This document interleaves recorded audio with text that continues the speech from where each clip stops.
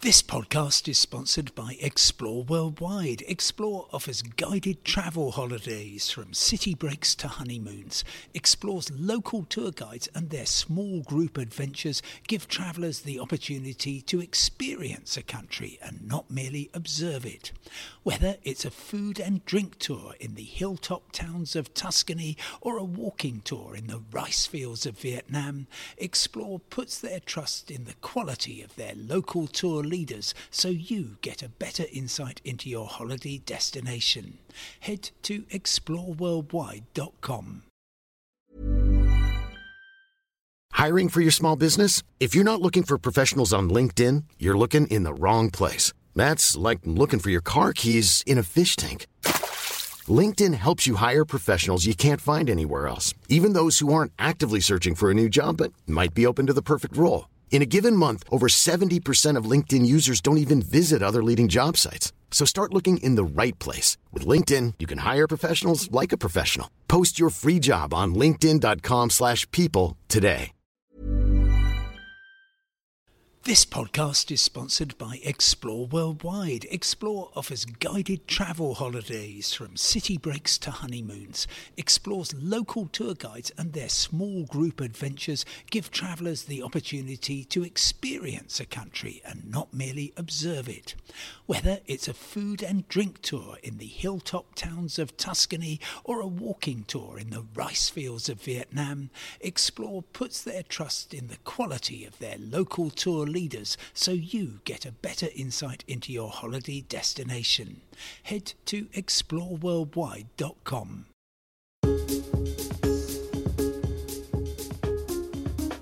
Hello and welcome to today's Independent Travel Podcast. It's Friday the 1st of March and a guest today who has the most unenviable job, I imagine. He is Martin Gilbert. He is the Managing Director of First Group's Open Access Operations, and that means he's responsible for Lumo, which runs trains between London, King's Cross and Edinburgh, and also Hull Trains. Guess where that goes from London, King's Cross. Martin, it's a huge pleasure to talk to you, but having to run these operations at a time when the railway is under tremendous stress from all sorts of points of view must be really tough. Look, I thoroughly enjoy it. I think it's the first thing to say, and actually, so do our team. We're very proud and passionate about what we do, both at Lumo and Hull Trains. And yes, there are challenges out there, but actually, we believe that both of our open access rail operations are bucking the trend and are delivering. And there's actually some really exciting times for us ahead too. Well, yes, let's just remind people what open access operation means. The whole idea of privatisation going back 3 decades. Yes, you and I were both extremely young at the time. The whole idea was that you would get franchises coming in and running particular parts of the rail network, but you would also get open access operators. And that effectively means the government at the moment owns the infrastructure.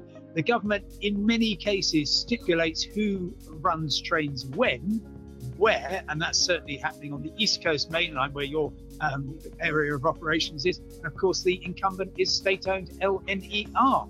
But it has long been the view that if you get open access operations coming in, running trains to places which weren't previously served, like Hull to London had a very poor service, or indeed putting in competition not just with LNER but also with the airlines between Edinburgh and London, that was going to do some good.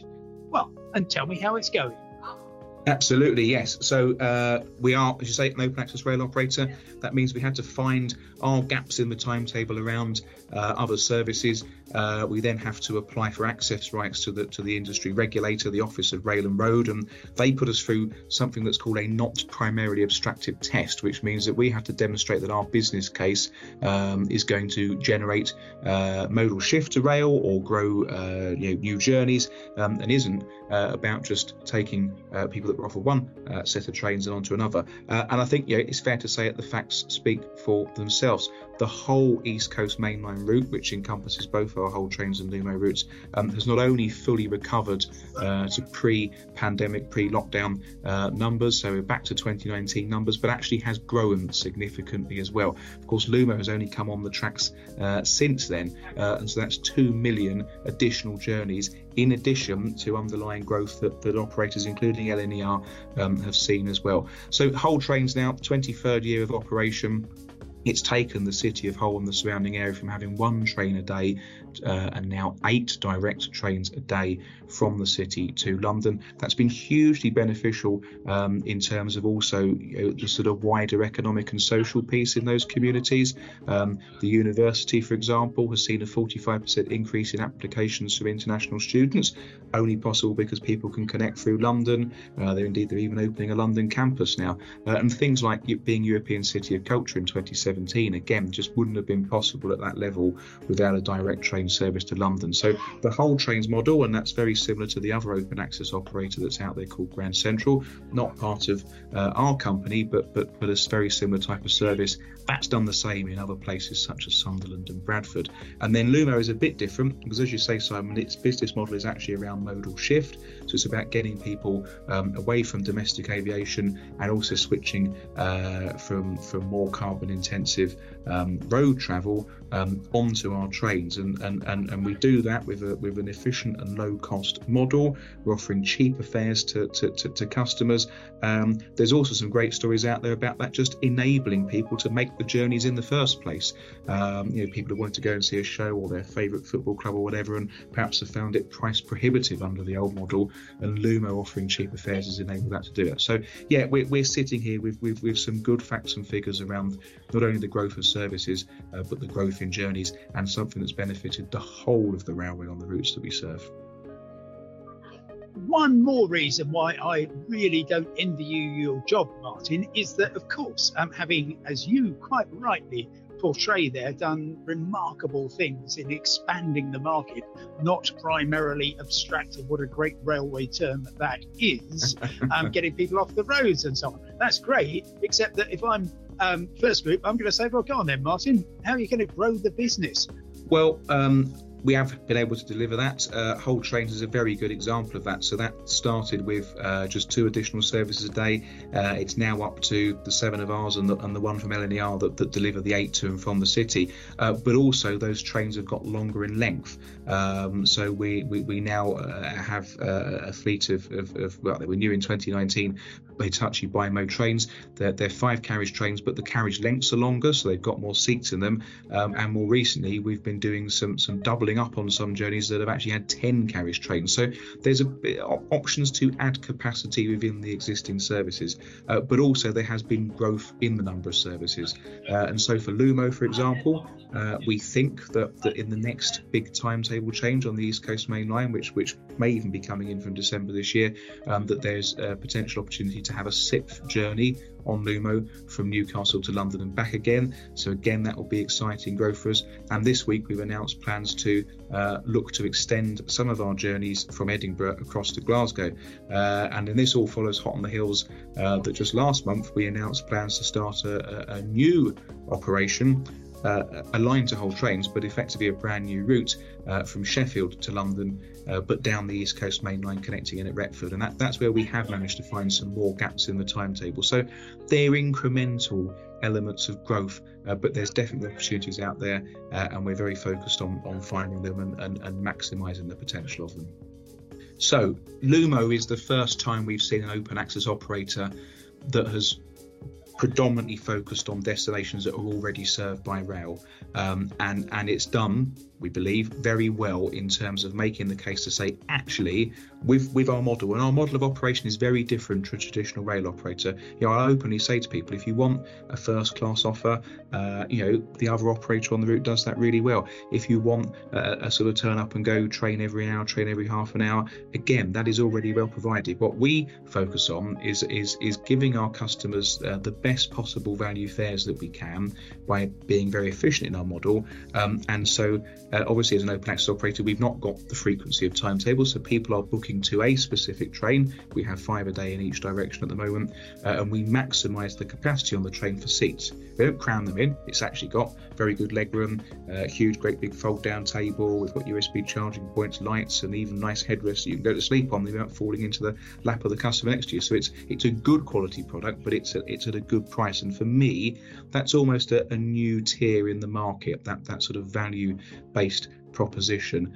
So I don't see us as competing against certainly other rail routes. It is about getting that pricing point to a level that it's attractive to switch from air or road, or indeed just to generate new trips. And so we've seen that from Edinburgh and Newcastle on Lumo. We believe that a very similar style of market exists in Glasgow. There are air routes there. There's also lots of road travel as well. People do drive. There's even long distance coaches as well. So we think that there is enough of a market there to generate new traffic and to shift other modes.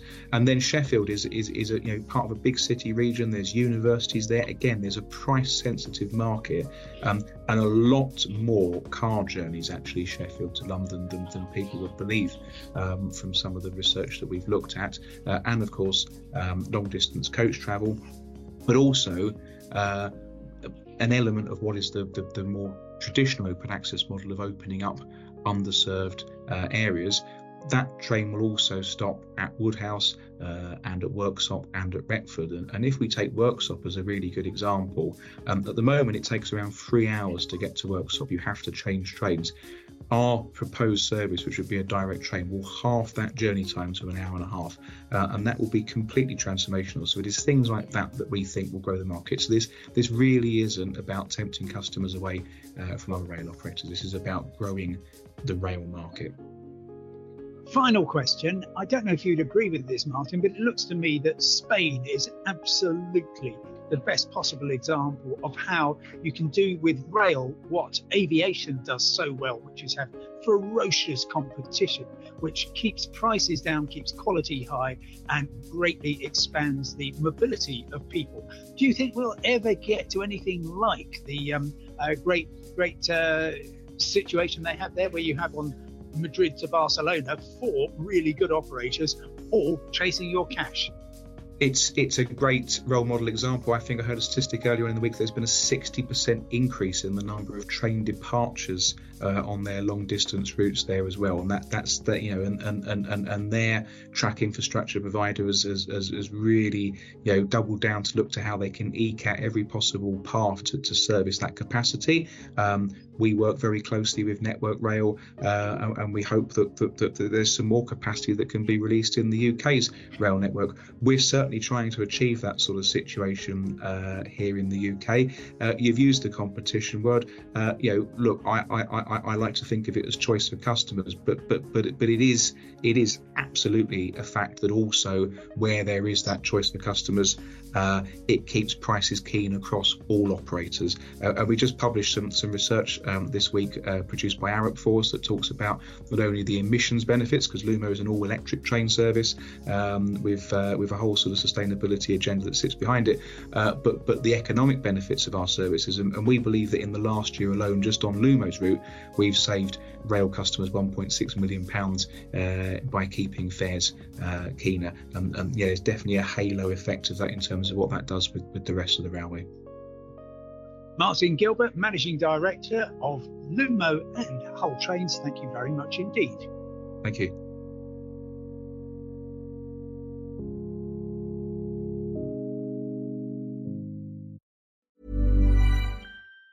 Mom deserves the best, and there's no better place to shop for Mother's Day than Whole Foods Market. They're your destination for unbeatable savings, from premium gifts to show-stopping flowers and irresistible desserts. Start by saving 33% with Prime on all body care and candles. Then get a 15-stem bunch of tulips for just $9.99 each with Prime. Round out Mom's menu with festive rosé, irresistible berry chantilly cake, and more special treats. Come celebrate Mother's Day at Whole Foods Market.